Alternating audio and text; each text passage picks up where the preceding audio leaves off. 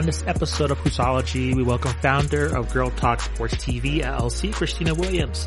She brings great insight regarding how the WNBA influenced the social justice movement and the future of the WNBA moving forward. Then Matt and I discussed the league opening up on December 22nd, as well as the trade rumors for the Pelicans' Jrue Holiday. And now our interview with Khristina Williams. We now welcome onto the show founder of Girl Talk Sports TV, LLC, Khristina Williams. Thanks for joining us. Really appreciate it. Thanks so much for having me, Justin and Matt. It's such a pleasure to be here today. So, Khristina, just through what's been going on in the nation, I kind of want to start this interview in terms of the WNBA players and the Atlanta Dream, and the Senate race that's going on now with Kelly Loeffler, and just how they were involved in kind of bringing that attention to light in terms of social justice, and this day in terms of what we're seeing with if everything goes smoothly with President-elect Joe Biden. I just want to ask you, in terms of players speaking out, can you guys give us some context as to the WNBA players really being the first to be on the front of social justice, even before Colin Kaepernick? Can you kind of give some background as to why they were first to really speak out about these issues, and also why they're not given the credit?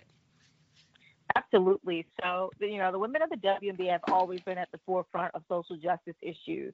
One example of this was about 4 years ago, women of the Minnesota Lynx, namely Maya Morrison and Augustus, they led a protest by wearing T-shirts after the death of Philando Castile and Alton Sterling.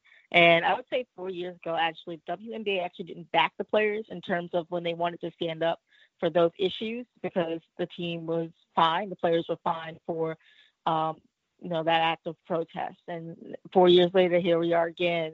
And, the death of George Floyd kind of like sparked out, massive protests. But we've seen something different happen in the WNBA, and that Kathy Engelbert and the WNBA Association and WNBPA, they dedicated the entire 2020 season to Black Lives Matter and Say Her Name campaign.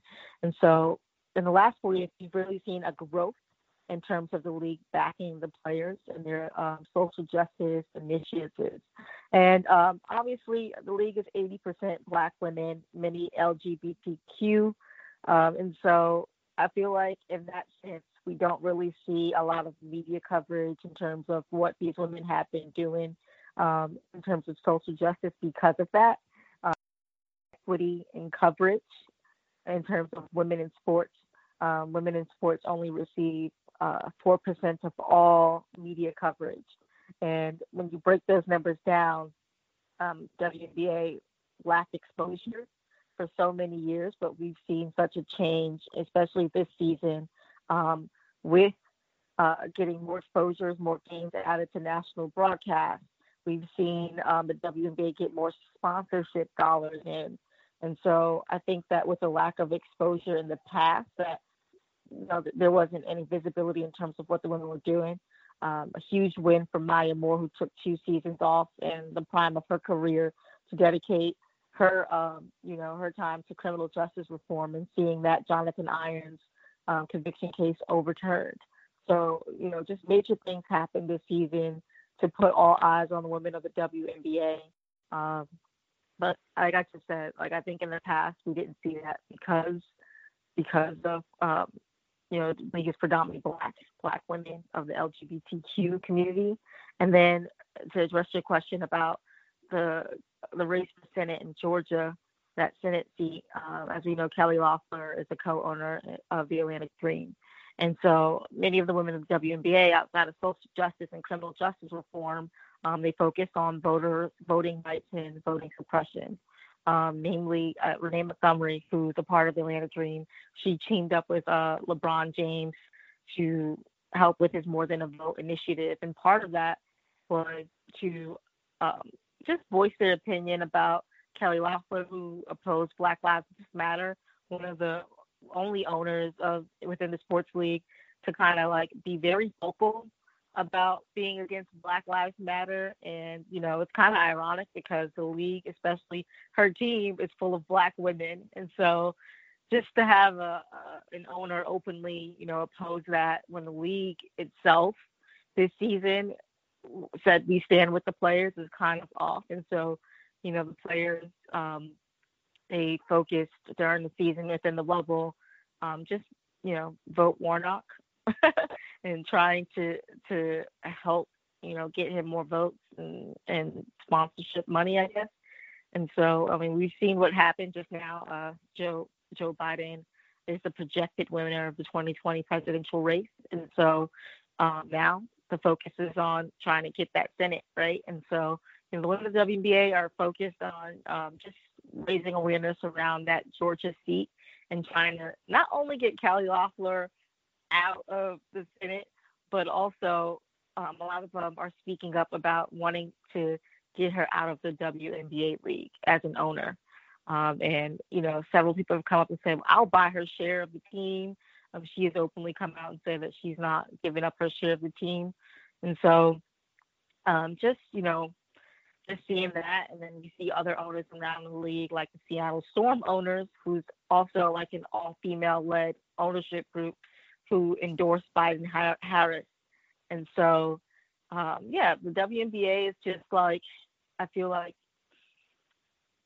it's kind of like showing a reflection of the real world and like what people are feeling and going through right now. And, these women are using their platform to just raise that awareness.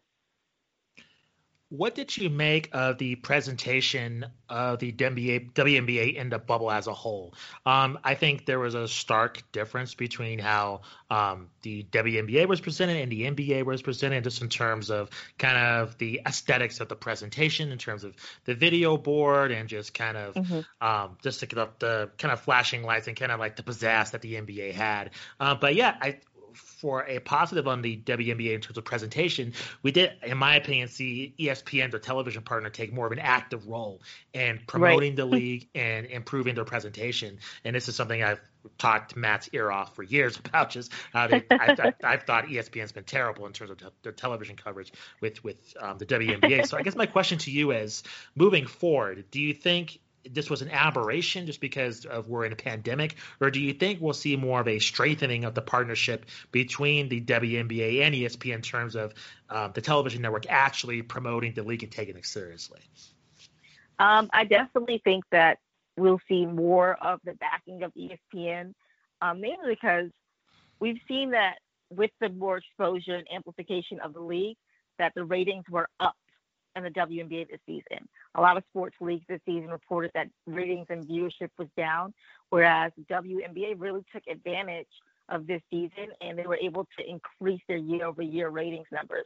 And so I think going into next season, ESPN will definitely, keep that momentum going in terms of bringing more exposure to the league. I also think that viewership increased because the WNBA had the Twitter partnership, which helped in terms of like social media and getting those broadcast numbers up. And so we'll definitely see it. And then in terms of presentation, to answer that question about how they presented, the season, obviously it couldn't be as fancy as the NBA because they don't have that kind of money.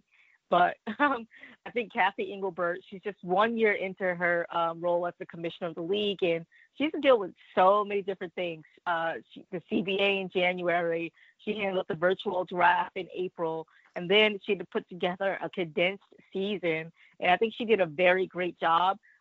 Before the players got into the bubble, I know that they had several discussions with the association, and there were a bunch of non-negotiables on the table prior to the season happening about what they wanted to do. And then part of that was mainly like the Black Lives Matter. So Angel McCoughtry kind of pitched the Say Her Name jerseys and had Breonna Taylor on the back, and we saw the NBA mimic that and kind of mimic that. And then with the court, Breanna Stewart from the Seattle Storm, the 2020 Finals MVP, she pitched the idea of having Black Lives Matter on the court, and then we saw the NBA mimic that as well. And so WNBA players this season, in terms of presentation, they definitely were at the forefront, and we've seen that the NBA kind of like mimic that sentiment as well. I think they did really well this season. There were 0 positive COVID cases in the bubble. And so I think not only the WNBA, but the NBA, they handled that really, really well. Just having a smooth sailing season. I know in the beginning when the players first arrived to the bubble, there were some small complaints about the living quarters and food, but they were able to, rectify that and also get more sponsorships in terms of DoorDash being a sponsor and things like that to make sure that the player experience within the bubble was great. And, a lot of the players, they didn't have much complaints after that first week. And so I think that the WNBA presented this season really well in terms of marketing strategy, in terms of presentation. They did a really great job. And as I said, viewership was up this season compared to last season. And so we've seen that the WNBA gained a lot more fans. And so I definitely think moving forward, the broadcasting partners, ESPN, ABC, they definitely will invest in that. Khristina, I wanted to follow up about the ratings with you. This is, again, something Justin and I have talked about quite a bit on previous episodes. You mentioned, the WNBA kind of being that anomaly over the course of this pandemic, in that their ratings actually have gone up. And you mentioned, of course, the partnership with Twitter and everything. Yes. What else do you think is the cause for the viewership going up here? I mean, is it that there's kind of this perfect marriage of progressivism, activism, and Twitter, because Twitter's kind of the hub for that, at least this year it seems. Do you think that's the main cause, or are there other things that maybe I'm not considering? I think that everything you said is absolutely true. Pandemic probably had some play into it. More people are at home, can't really get access to games. And so, a lot of people are spending more and more time on their phones and their homes. And I also think that the season happening at the same time as the NBA is happening, it definitely probably helped. Although the NBA ratings went down this year compared to last year. But also, I just feel like we saw that the women of the WNBA were at the forefront of social justice. And so that in itself brought more attention to the league, especially when you have a player like Maya Moore and getting that conviction overturned with Jonathan Irons. And then, like, George Floyd incident happened in Minnesota, and seeing that the Minnesota franchise, the Timberwolves and Lynx, how, what the work they did in that community as well. And so I just really think that all of those things played into the viewership going up, but also the WNBA is really huge in a digital and social space. And so that could definitely help the viewership, but also the mobility of the players. The 2020 draft was one of the most biggest drafts in the WNBA history. We've seen players like Kennedy Carter, Sabrina Ionescu get drafted this year, Satou Sabally.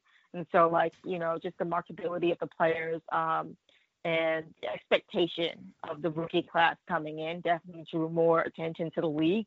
As we know, college basketball stopped abruptly because of COVID. And so there was no Final Four or anything like that. So a lot of people wanted to see these women play and how they would transition into, the professional space without having a Final Four or training camp. And so just the curiosity, I guess, of that probably also drew in some college fans because we all know that from college to WNBA, there's some sort of disconnect in terms of getting those fans to carry over. And so I feel now more than ever, women's basketball is grown in that sense. When you see a player like Sabrina, who's kind of like one of those once-in-a-lifetime players that we've seen in terms of marketability and just talent.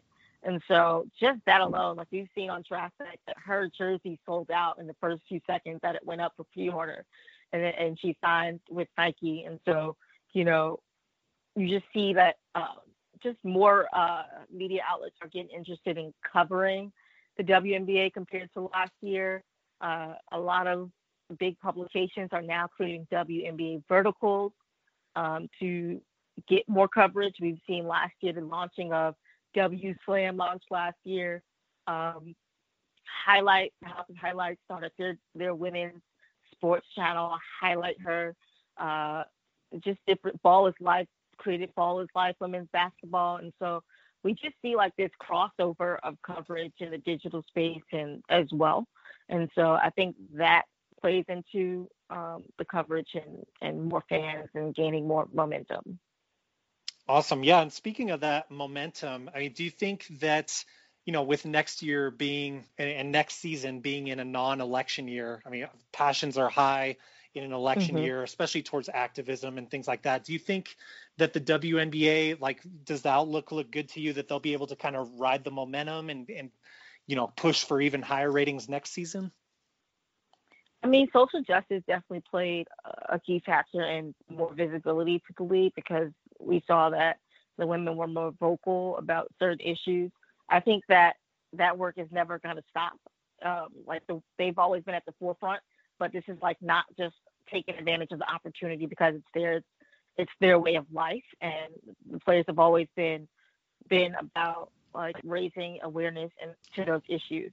I think when we look at next year, it's not going to be an election year, but it's projected to be an Olympic year, so players are getting excited about that.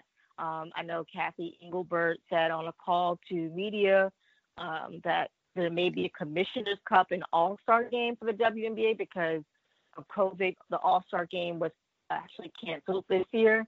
And so lots of different things to look forward to bring more viewers and get more fans into the women's game. The WNBA has also created different programs to get young girls and youth into basketball. And so the work is just never stopping to grow the game and to gain new fans and to market it better. I think one of the biggest things that I've seen personally as someone who covers the WNBA and all season is just more sponsorship dollars. Not the WNBA, but women's sports in general only receive 1% of all sponsorship dollars.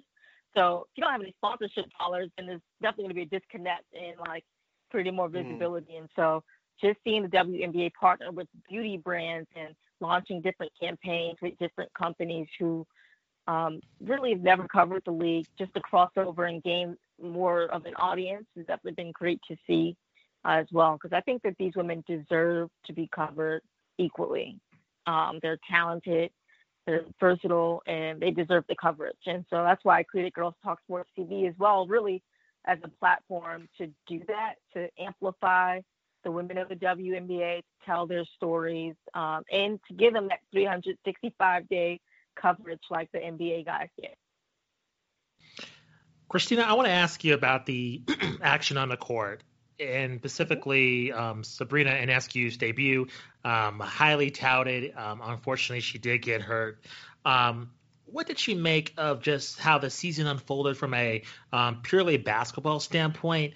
Just from the male perspective, we saw a lot of players have to get acclimated without not having fans there. So we saw a higher level of scoring on the male side of things. In terms of the WNBA side of things, did you find that a lot of players preferred not having fans there? Purely from a basketball standpoint, in terms of not having to deal with the fans being close to the court. I know that was a preferability of the men's side. Or do you think the WNBA, they missed the fan interaction in terms of having just their fans in the arena? Right. Well, I know definitely when the season first started, I mean, basketball is a mental game just as much as is a physical game, and the fans definitely bring that aspect to it in terms of bringing the energy level. A lot of players when the season first started, they said that it was weird, but then towards the middle and end of the season, they just got used to it and just focused and locked in. They knew that the fans were watching on television, on the computers, tablets, wherever they could get the games. And so, of course, that fan aspect of it sucks because the WNBA relies heavily on its fans to drive, the dollars. And so, and the fan experience. And so the WNBA, because, fans couldn't be there necessarily in person. I know the NBA did, they had fans join in via like Zoom or something like that. The WNBA didn't have that. So I feel like the fan experience could have been done a little bit better within the WNBA. I also feel like maybe they could have had more media members there or content creators that were independent to, kind of give that behind the scenes access like the NBA had. The NBA invited a number of media people there to live in the bubble throughout the season. And so you kind of were able to get different content and like the behind the scenes views for that fan experience to enhance it. And so I think that it could have definitely been better in terms of the fan experience. I know that the league recently partnered with Facebook Oculus, so maybe next season, the fan experience, depending on where we are with COVID, that will be a little bit better as well.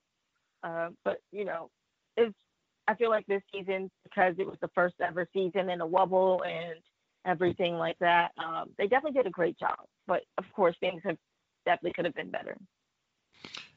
Final question for you. In terms of next season, where do you see, if you had to guess, the projected timeline of when the next season of the WNBA would start, just considering a lot of its players, they play overseas when the WNBA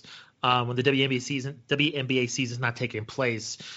Do you think that might play a factor in terms of when the 2021 season would resume, or do you think the league will want to keep the current timeline as it always has?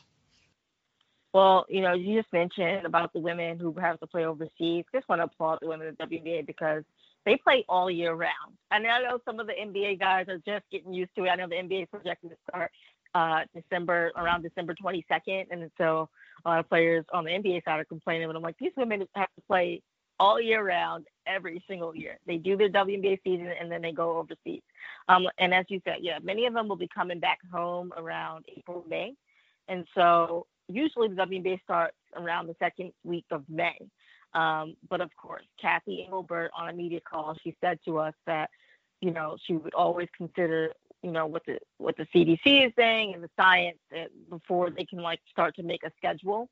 And also next year is an Olympic year. And so usually with an Olympic year and a projected All-Star game and Commissioner's Cup, that's just a lot. And so I feel like the league is still trying to work that out. Because usually during an Olympic year, there's usually a pause for a month in the WNBA. And so the league hasn't really said much to us, the media members, about when next season would start. I think the timeline just depends on where we are in terms of COVID, whether there's vaccines being made, different things like that. And I know on the NBA side, I know yesterday they sent out a survey about the fan experience, and so I know the NBA is trying to get fans back in the seats for games coming up next season, and so the WNBA has been really quiet about that part of it, but we just have to wait for them to give us more information. Khristina, thank you very much for joining us. Please plug where we can find you on social media, and then any future projects that our listeners should look out for, either the end of this year or end of 2021. Absolutely. Well, thank you so much for having me. First and foremost, again, this conversation was very great. And you can find me at Khristina Williams. That's with a KH, not a CH. And you can follow Girls Talk Sports TV at girlstalksports.tv on Instagram. And I also have a podcast that's dedicated to the women of the WNBA. It's called Kicking It with Khristina, where I have candid conversations with some of the biggest athletes in the league. We've had Cheryl Swoops, Erica Hamby, the 2-time 6th Woman of the Year in the league, Natasha Cloud, Renee Montgomery. Different players stop by and chat with me. So definitely check that out on Spotify as well. And again, thank you guys for having me on your show today. Thanks, Khristina. We appreciate your perspective. Thank you very much again. Yeah, thank you, Khristina. Have a great day, guys. Welcome to another episode of Hootology. I am Justin Goodrum, joined by Matt Thomas. What's up, man? What's up, man? I'm doing great. How are you? Good, man. Good. I can't really complain since we're going to get kind of a early Christmas present in terms of the NBA actually starting on Christmas week. That's been made official. So I don't really have any complaints, to be honest. So excited. So excited. We get to see what a Christmas tip-off looks like. Totally. On today's show, we're going to discuss the season tipping off during Christmas week. We're also going to discuss the New Orleans Pelicans discussing trading Jrue Holiday. We're also going to discuss the league parameters in terms of how they're going to kick this new season off. And then we're going to discuss some comments from LeBron James in terms of his disapproval of the season starting out so quickly. But, man, let's hop into it now and discuss this season beginning. This is something we talked about last week, and it came to fruition as the recording of this podcast. And I'm just going to read you this tweet from Sham Sherna of Stadium Sports and The Athletic. He stated that the NBA Players Association has voted tentatively, to approve the NBA's proposal for the 2020-2021, say that 3 times fast, season starting December 22nd, and they're going to play a 72-game season to tip off Christmas week. And then it goes a little bit into detail here that the NBA plans to open arenas to 25 and to 50% capacity for this season, which I find very interesting. And then later, a tweet from Woj discussing the NBA PA holding calls to discuss perhaps starting camps December 1st. So, Matt, I want to ask you, particularly with what's going on with COVID now. Cases are spiking all over the country, and yet the NBA is talking about having fans at this capacity here. At 25 to 50%, which is pretty large. And there's 2 things at play here in my mind. One, no matter what the NBA does, they're at the behold of the country and the state legislatures of these NBA teams. So I guess I ask you, is this even possible to start the season with 25 to 50% capacity? Is that even a thing that the NBA can pull off, considering we're spiking in the COVID cases? Yeah, I think so. I mean, we just saw last night, if you caught it, Notre Dame rushing the field when they beat Clemson. Oh no, I didn't see that. Wow. And actually, a lot of NBA player, even LeBron James. We have another thing to talk about of his later, but we're talking about, we can have fans rushing the field, but we can't have our fans in the arena. Come on, shaking my head, things like that. Yeah. So I think the players definitely sound on board with it. You're right in that, a state that's more restrictive or has been, at least in, say, like a California, where 4 NBA franchises are, it's going to be a little bit different, potentially, maybe even a bubble type feel if they're not even keen on allowing 25% capacity. So it's going to be different from state to state. I mean, right now our beloved New Mexico Lobo football team is having to play all of their games on the road because they can't host games here at University Stadium because of state guidelines. So you're right. It is a very interesting dynamic. I think as we move along, and I have no intel on this, but I think with things cooling down from the election, potentially, maybe, knock on wood, if things cool down, I do think things will loosen up on this. I do think over time, the second wave of COVID has to come down at some point, and that may happen to fall right along the line of Christmas break, around that time frame where, maybe we're not starting with 50% arenas as that Shams tweet mentioned, but maybe we're starting at 25% for the first month of the season and then ramping up from there. I can see that as a very realistic possibility. But I definitely am someone who has been, as you know, and as the listeners have known, if they've been catching up on past episodes, I've been a little bit more on the side of, like, things are going to open up. Eventually we do have to open up this country just in general, and that'll kind of trickle down to the NBA among all the sports leagues. But what are your thoughts on this? Could you see it being more a situation where maybe it's like a bubble scenario, like a traveling bubble, quote unquote, since we know they are, playing in their home arenas? Could you see that happening for a few months before we get the fans in? I think, Matt, the league, and I think a lot of states share your sentiment. I just think unless we see something catastrophic, major, we're talking like, a massive spike of like 100,000 deaths like a day from COVID, something, or even 50,000, something Jurassic, right, like that. I just think the state legislatures, and we're seeing with the NBA, they're just going to take the chance and do the season, because look at what we're doing here. Like in the state we live in, New Mexico, the cases are at an all-time high here.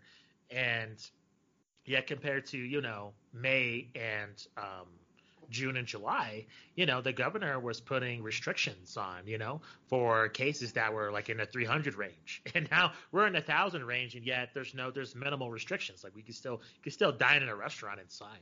Um, so we're not in a total lockdown. So I think even the most strictest governors, which we do have one here with Michelle Lujan Grisham, I think they're kind of at the behest of making money. I think that's what it comes down to, whether you agree with it or not.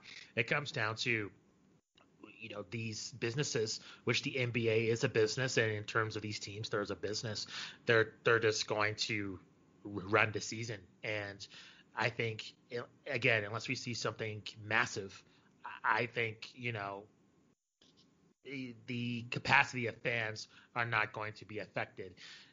Am I nervous about that? I am. It's concerning to me. At the same time, I've seen, like you mentioned, Matt, with college football, high school football, and even something in other entertainment mediums, like going to a movie, or if you want to go into like the pro wrestling world, they've had fans at their facility in Jacksonville, Florida, for about a few months now at limited capacity, and there hasn't been any kind of a COVID outbreak as of this recording. So I think overall, in terms of your line of thinking, Matt, it's probably going to lean in your direction.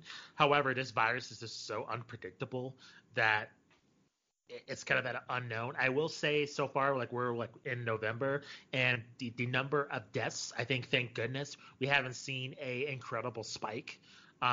Like several people have said, like any death from this is horrible.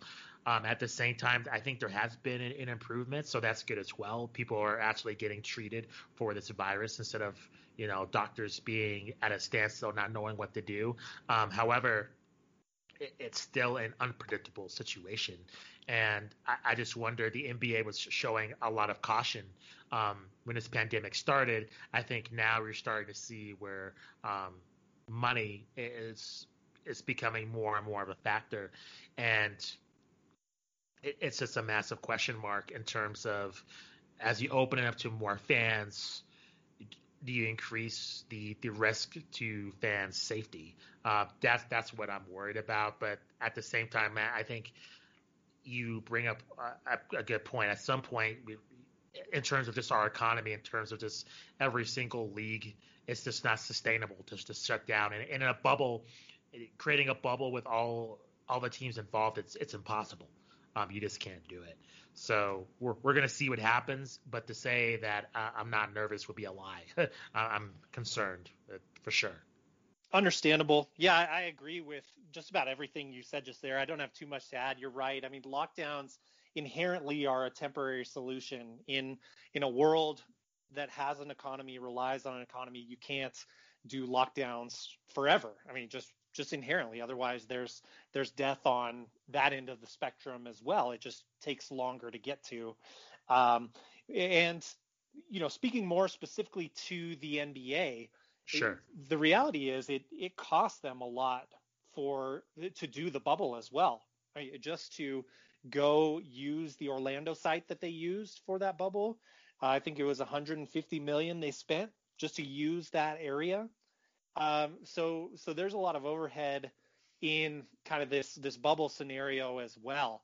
So just strictly from an economic standpoint, yeah, there are things that even a league that makes billions per year like the NBA does needs to be concerned about and keep an eye on in order to keep operations running. And of course, yes, it's basketball. It's sports. I do think it is very important to society. Culturally speaking, it's something that brings us together, which is something I think we could all use more of now, getting together in friendly, fun ways. Of course, safely, at a good capacity. But I definitely think, from my point of view, and obviously this is something that might be an unpopular take, but I do think if you're 65 and you have preconditions, probably don't go to an arena game, whether that's hockey or basketball, things like that. Of course, personal choice. I'm all about personal freedom, and if you're bummed and you just can't imagine living without that. I respect your right to take on the risk as well. But I think the NBA can kind of, and maybe from a societal standpoint as well, we're at a point now where the general public knows so much about this virus just from watching the news. Maybe not all of it is correct, but I do think there's a general knowledge that, hey, this is really contagious. Hey, this could be fatal. Hey, your chances are higher if you meet these check marks and you have these preconditions. To where I think we can say as a society, like, hey, there is some onus on you. Be aware. I'm sure when the NBA is selling arena tickets, they're going to have a disclaimer like, hey, there's some inherent risk of being indoors for this long that you could contract coronavirus. We can't guarantee that you're not going to get it. We can't 100% guarantee your safety. And honestly, I'm okay with putting the personal responsibility on people. Obviously, I don't want some crazy situation like hospitals all of a sudden getting overrun or things like that from just having NBA games. But that's going to be an interesting thing about 2021 overall. I mean, even outside the scope of basketball, just learning how do we make baby steps to safely get back towards quote unquote normal life or whatever you want to say.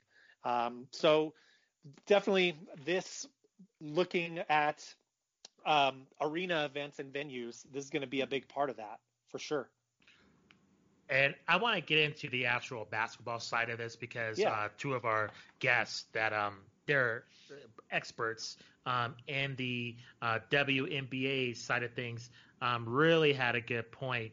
And specifically, Khristina Williams, she had an awesome point about this. Like, the WNBA players play year round, like the majority of them do. So to hear a LeBron James complain, and we can just get to it now since we're talking about it, if you don't mind. Sure. Fire away. I just feel it's pretty ridiculous. Like, and he stays in shape year round. Like, you have I think we talked about it. He has like a $2 million workout facility. Like, he's not out of shape, so he's in shape. And also, he won't be playing these games anyway. And he's LeBron. He doesn't even have to show up to the arena for the games he's not playing at, to be honest.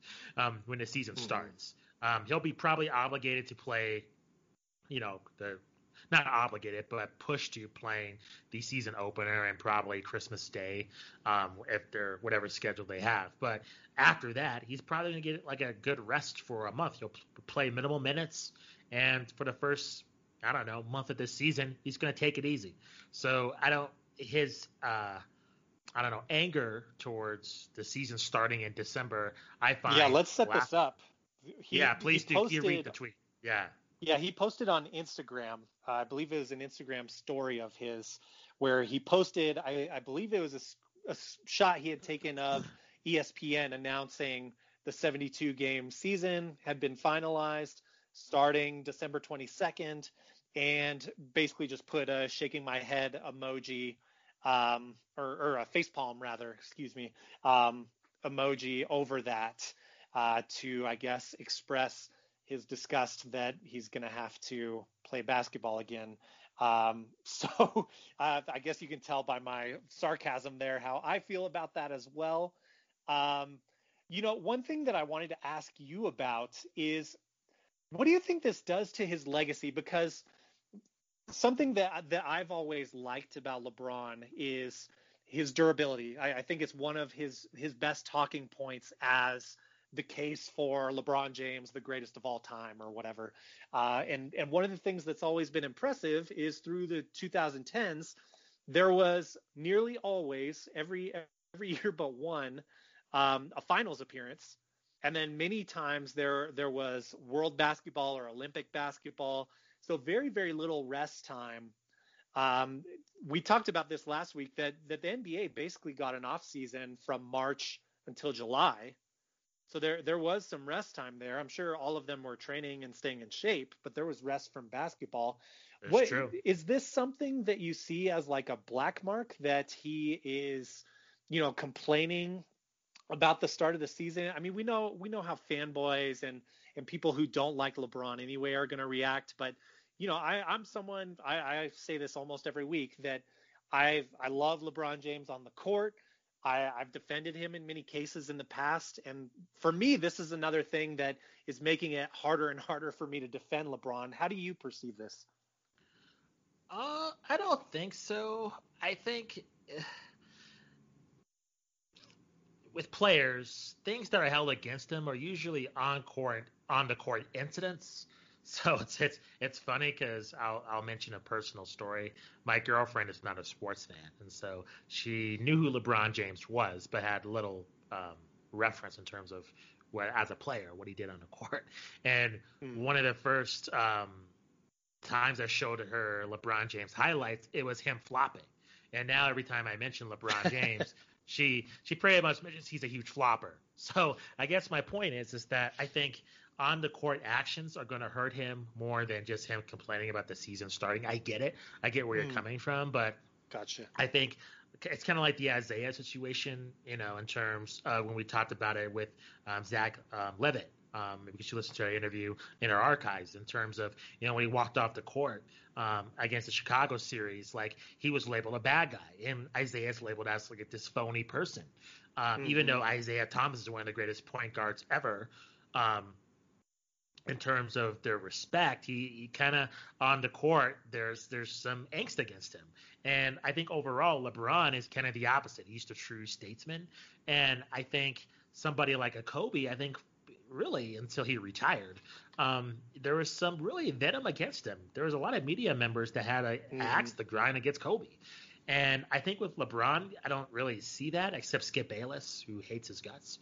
Other than that, I don't particularly think him complaining or belly aching on Twitter is going to hurt his legacy. But I do think, like, on the court, if he's obsessively complaining or he sitting does on something, the bench. Yeah, that's true. Sitting out, that's going to hurt him. Because even with Tim Duncan's a good example of it. How many times you hear people, hey, Tim Duncan's a crybaby in terms of him complaining to the refs about calls. I mean, that is a thing that's on his legacy. So for hardcore basketball fans. So I think Twitter, it's kind of irrelevant, to be honest. I think it's stupid. I don't get why he's complaining because he's going to say. So whoopsie do. Like, I think for me, he should be concerned maybe for like a first year rookie in the league. And this is something we can talk about now. If you want to kind of explain this, this is another topic that I find very interesting you brought to my attention was about these escrows and about how I believe it's for this season. Is that right? In terms this of season and next, I believe. Okay. Got it. So from this tweet from Bobby Marks, it explains how it would be I'm not a financial person, but basically there's going to be a decrease in terms of Steph Curry, LeBron James, Kawhi Leonard, in terms of their top salary. So for instance, it says here, Steph Curry would lose $43 million. Steph Curry, who makes $43 million, would decrease to $35.3 million. LeBron would start from $39.2 million and decrease to $32.2 million, and Kawhi Leonard $34.4 million to $28.2 million, decreasing pretty significantly. So they would experience a pay bump. I want to ask you: is this for all the players in the league, or just top league earners in the league? This is across the board. The tweet that you and I looked at was kind of showing the examples that you just mentioned there of how that relates to top salaries in the league. And this is in line with those projections that you and I were talking about last week about what the league stands to lose with, for one thing, a shorter season. For another thing, those arena vacancies that are going to happen one way or another, even if they are 50% capacity. We know those vacancies are happening. So 18%, and I believe, and forgive me if I'm wrong, listeners, but I believe that is for the next 2 seasons that will apply, so they can kind of see how they bounce back after this season. Of course, hopefully 2021 to 2022 season will have the full 82 games, and hopefully things will look great enough that we can have 75+% capacity for these arenas. But that is just kind of, for you guys to have an idea of what the salary hits are. One thing that I want to kind of follow back on Sure. and kind of get your thoughts on is, last week we talked about there really was, it seemed like a voice among the players, and I'm not sure exactly who or how many players. We mentioned LeBron James kind of being upset about such a quick turnover time into the next season. But really, after our episode aired last week, after that came out on Monday, it wasn't about a day or two until the tweets that I sent you came out. I mean, it was really fast that it was, wham, bam, hello, we're signed into this new season. So do you think that it's just as simple as, what we talked about last week, as once the players heard the potential financial impacts and maybe what the financial escrow would look like comparatively when you think of how that would be applied to a 50-game season and starting later and potentially less TV revenue if they ran into the Olympics? Do you think it's simply just a matter of money, just a follow the money type issue? I think it's a follow the money issue, and I think I personally, maybe I'm looking too much into it, but I think it plays into why LeBron didn't want this season to start. I think it's just, I don't know. I think it's just a money situation, honestly, that kind of persuaded him. And I think overall, if you take a look at the health of the league, there's no getting around to it. These players are going to have to take a pay cut somewhere. Oh yeah. Just through let's just say things were normal. The China situation alone hurt them significantly. And quite honestly, you take a look at the ratings, they have taken a massive hit. So whatever, it doesn't come to my mind now, but the next negotiations for the CBA, in my mind, they're going to take a massive hit. It's just owners inevitable. As well. Yeah, the owners too. But the players always want more money, and the days of like the skyrocketing, TV contracts and the players just getting these huge salaries are going to be over. I mean, they're still going to make a decent amount of money. I mean, they're not going to be. I mean, the WNBA would kill to have the contract the NBA has now. So I don't think we're going to see a massive significant decrease, but this idea where they're going to think they're going to proceed as normal, I find pretty laughable. I think even let's just say there's a vaccine tomorrow. I mean, just through last season alone, they're going to feel the effects of that. And just by starting the season by Christmas and ending it during an Olympic year, they're going to take a massive hit. And I would say even from years to come, even if there is a vaccine, I mean, there's going to be fans who are going to be unsafe going to an arena. That's just the case. And they're going to really take some heat from that. So I think overall there's just a paradigm shift in the league that I think the players are just going to have to get used to. Another thing that I wanted to mention, and the NBA season with this deal in place, as they finalize this, they intend to finish the season before the Olympics start. Gotcha. So there won't be any overlap in the finals. That's why this 72 game starting in Christmas was the best case scenario. However, to do that, I think we're going to lose out on potentially the week break that we get in the All-Star game. And that's not official. I haven't confirmed that, but that would be my guess, is they have to make up some time to get this season done quickly, because we're talking about a season that normally is end of October until June, right? And now it's compressed from Christmas week into maybe the very, very end of June. So that gives you a couple extra weeks at the end of June there. But overall, you can see how that is very compressed, and we're still getting 72 games. Do you think that, given the short turnaround and given that you may have more back-to-backs, at least compared to how things were in 2018, when they kind of started spacing games out a little bit more for these players and having less frequent back-to-backs, do you think we're going to, we've had, it's been a narrative in the NBA. We've had 3 of the last 6 finals have been heavily impacted by injuries, unfortunately. And it's just just bad luck, just the way it's been, unfortunately. Sure. Do you think we're going to have added concern? Do we need to have added concern about injuries this season because of all that?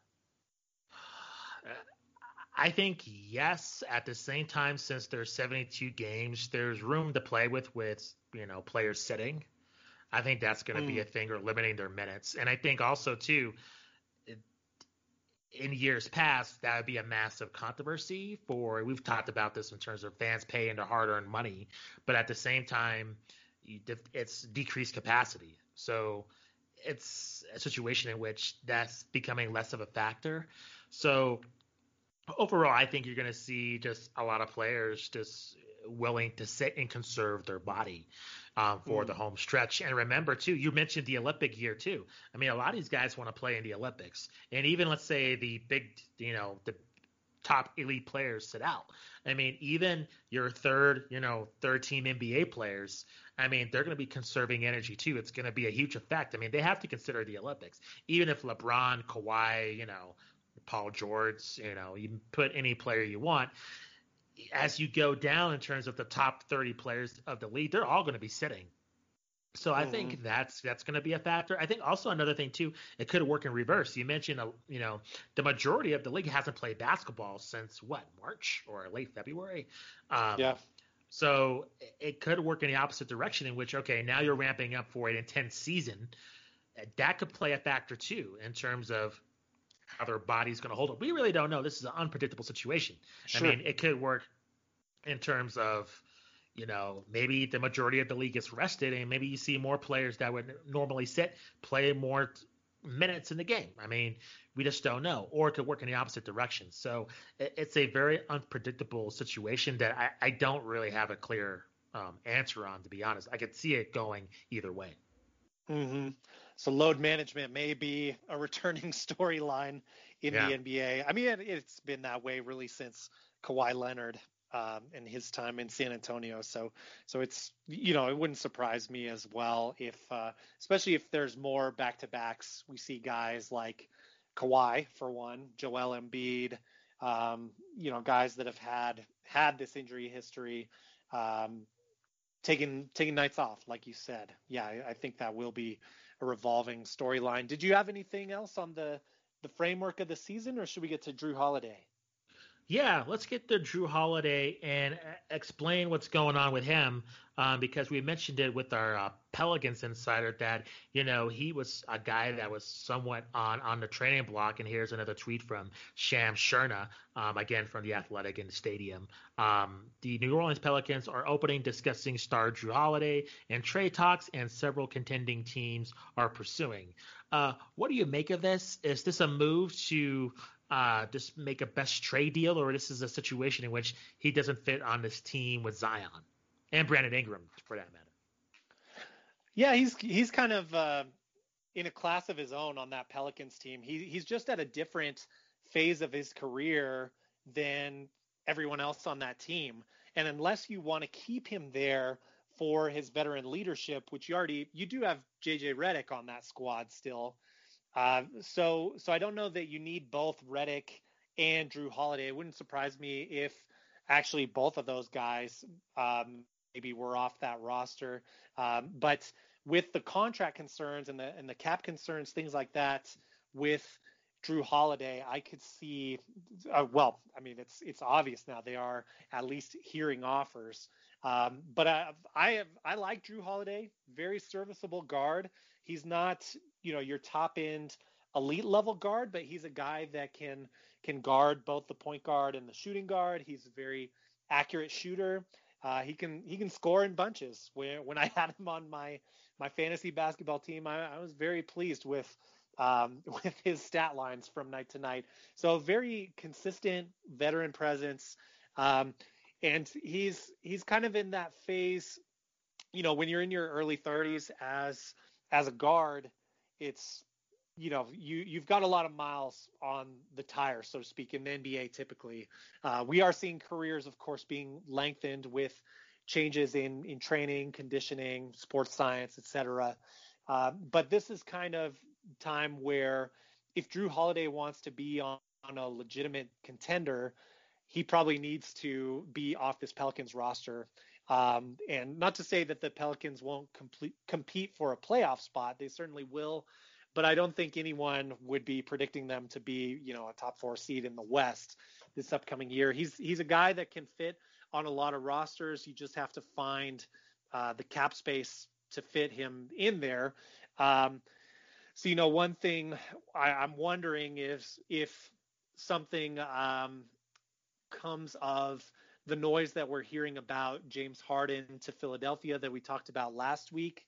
Mm-hmm. It's interesting to think that the Pelicans may be a team on the receiving end of some salary cap. Like, for example, if they want an even more veteran presence with someone like an Al Horford, you could argue that eats up way too much contract space for what they're trying to do. But if they get some awesome picks out of it, I think the Pelicans may be in a spot where they're down for being that kind of middleman team in a 3-team trade. But of course, the news we've heard is very vague, that just contenders are interested.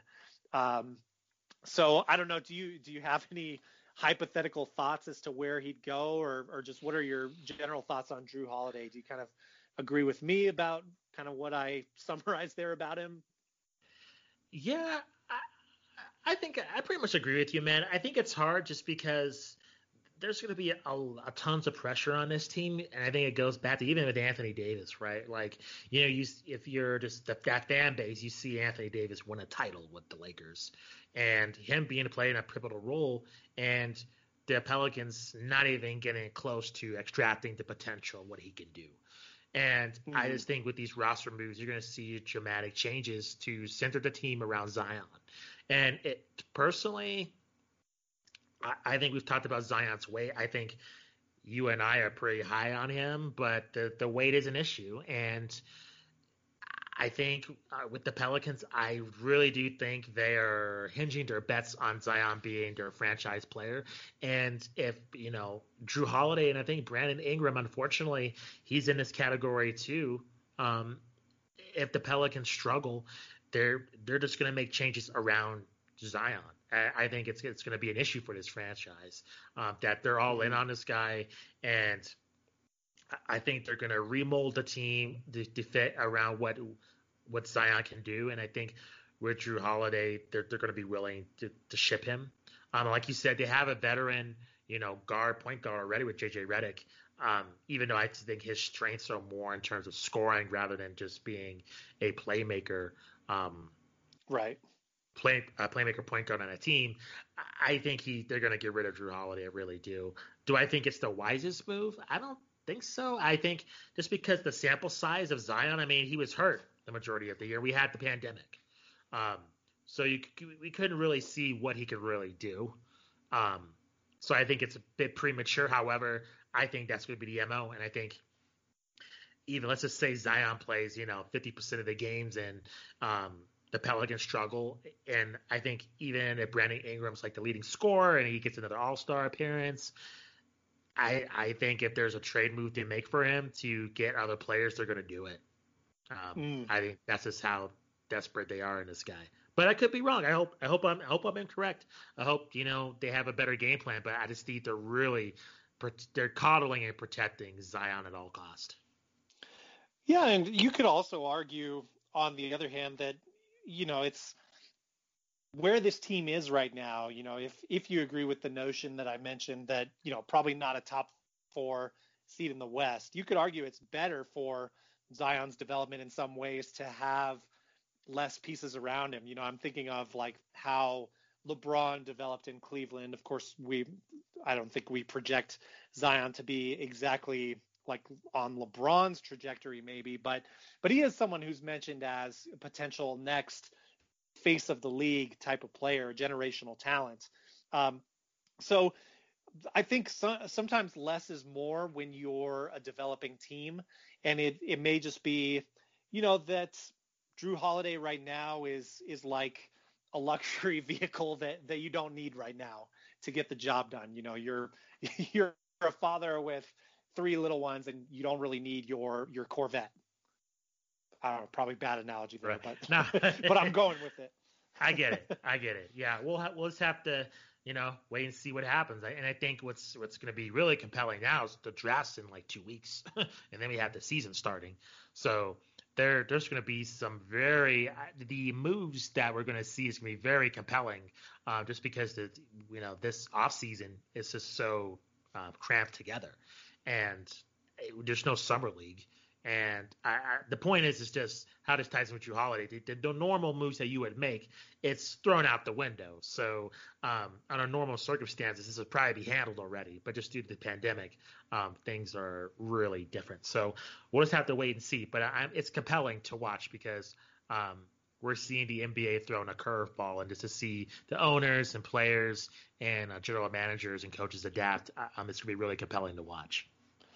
Yeah, and just speaking, you allude to the draft. I mean, just with how little we know about these prospects, I mean, unless you are really diehard college basketball fans, and even then, you didn't get to see the sample size that we get to see every year with March Madness, obviously, with that not happening. So it's going to be, I think it's a little disappointing that you don't get that buildup in some ways, and you don't establish that connection moving into the draft. Like I would expect lower ratings for this year's NBA draft because of that. I mean, unless there's really just nothing else on.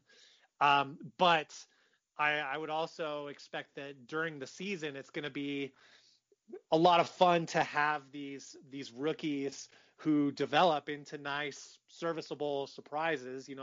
Everyone talks about this being a weaker draft class, but you could still get players that, maybe we get some pleasant surprises like we got with, say, like a Tyler Hero this year, where someone that's a relative unknown and in many ways a forced unknown because of what happened becomes, a household name or maybe at least someone that the fan base falls in love with, like a Tyler Hero or like a Fred VanVleet, someone like that. So, it's like you said, there's so many moving parts that are moving a lot faster. So it's going to be a really interesting offseason. And with that, we're going to have to do our homework a little quicker, and we're going to have plenty of content each week to continue updating you guys on. So I definitely look forward to that as a podcaster for sure. Yeah, stay tuned for that. Is there anything else you wanted to add, Matt, before we bounce for this week?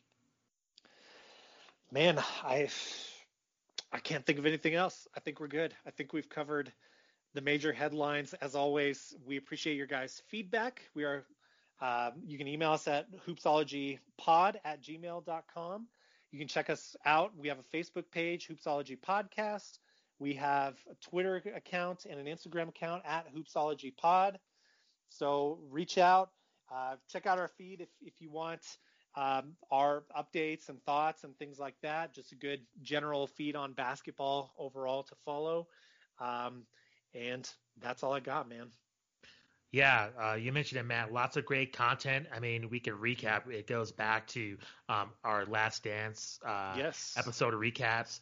We have interviews with, if you're local to the Albuquerque, New Mexico area, with Van Tate, describing what he was going through when the pandemic first started, to interviews fairly recently recapping the season from top-profile NBA teams. So we have Kerith Burke from NBC Sports in the Golden State area.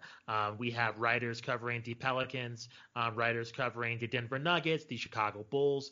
We have our most recent interviews with Ben Lyons, who hosted NBA TV's GM School, and Emmy Award-winning director Zach Levitt, who directed some of your favorite documentaries on NBA TV and on ESPN for the 30 for 30 series. So please go check that out, especially the election is over.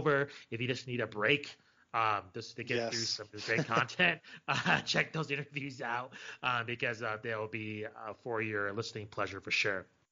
So for Matt Thomas, I am Justin Goodrum. Enjoy the rest of your weekend. We'll see you next time. Peace.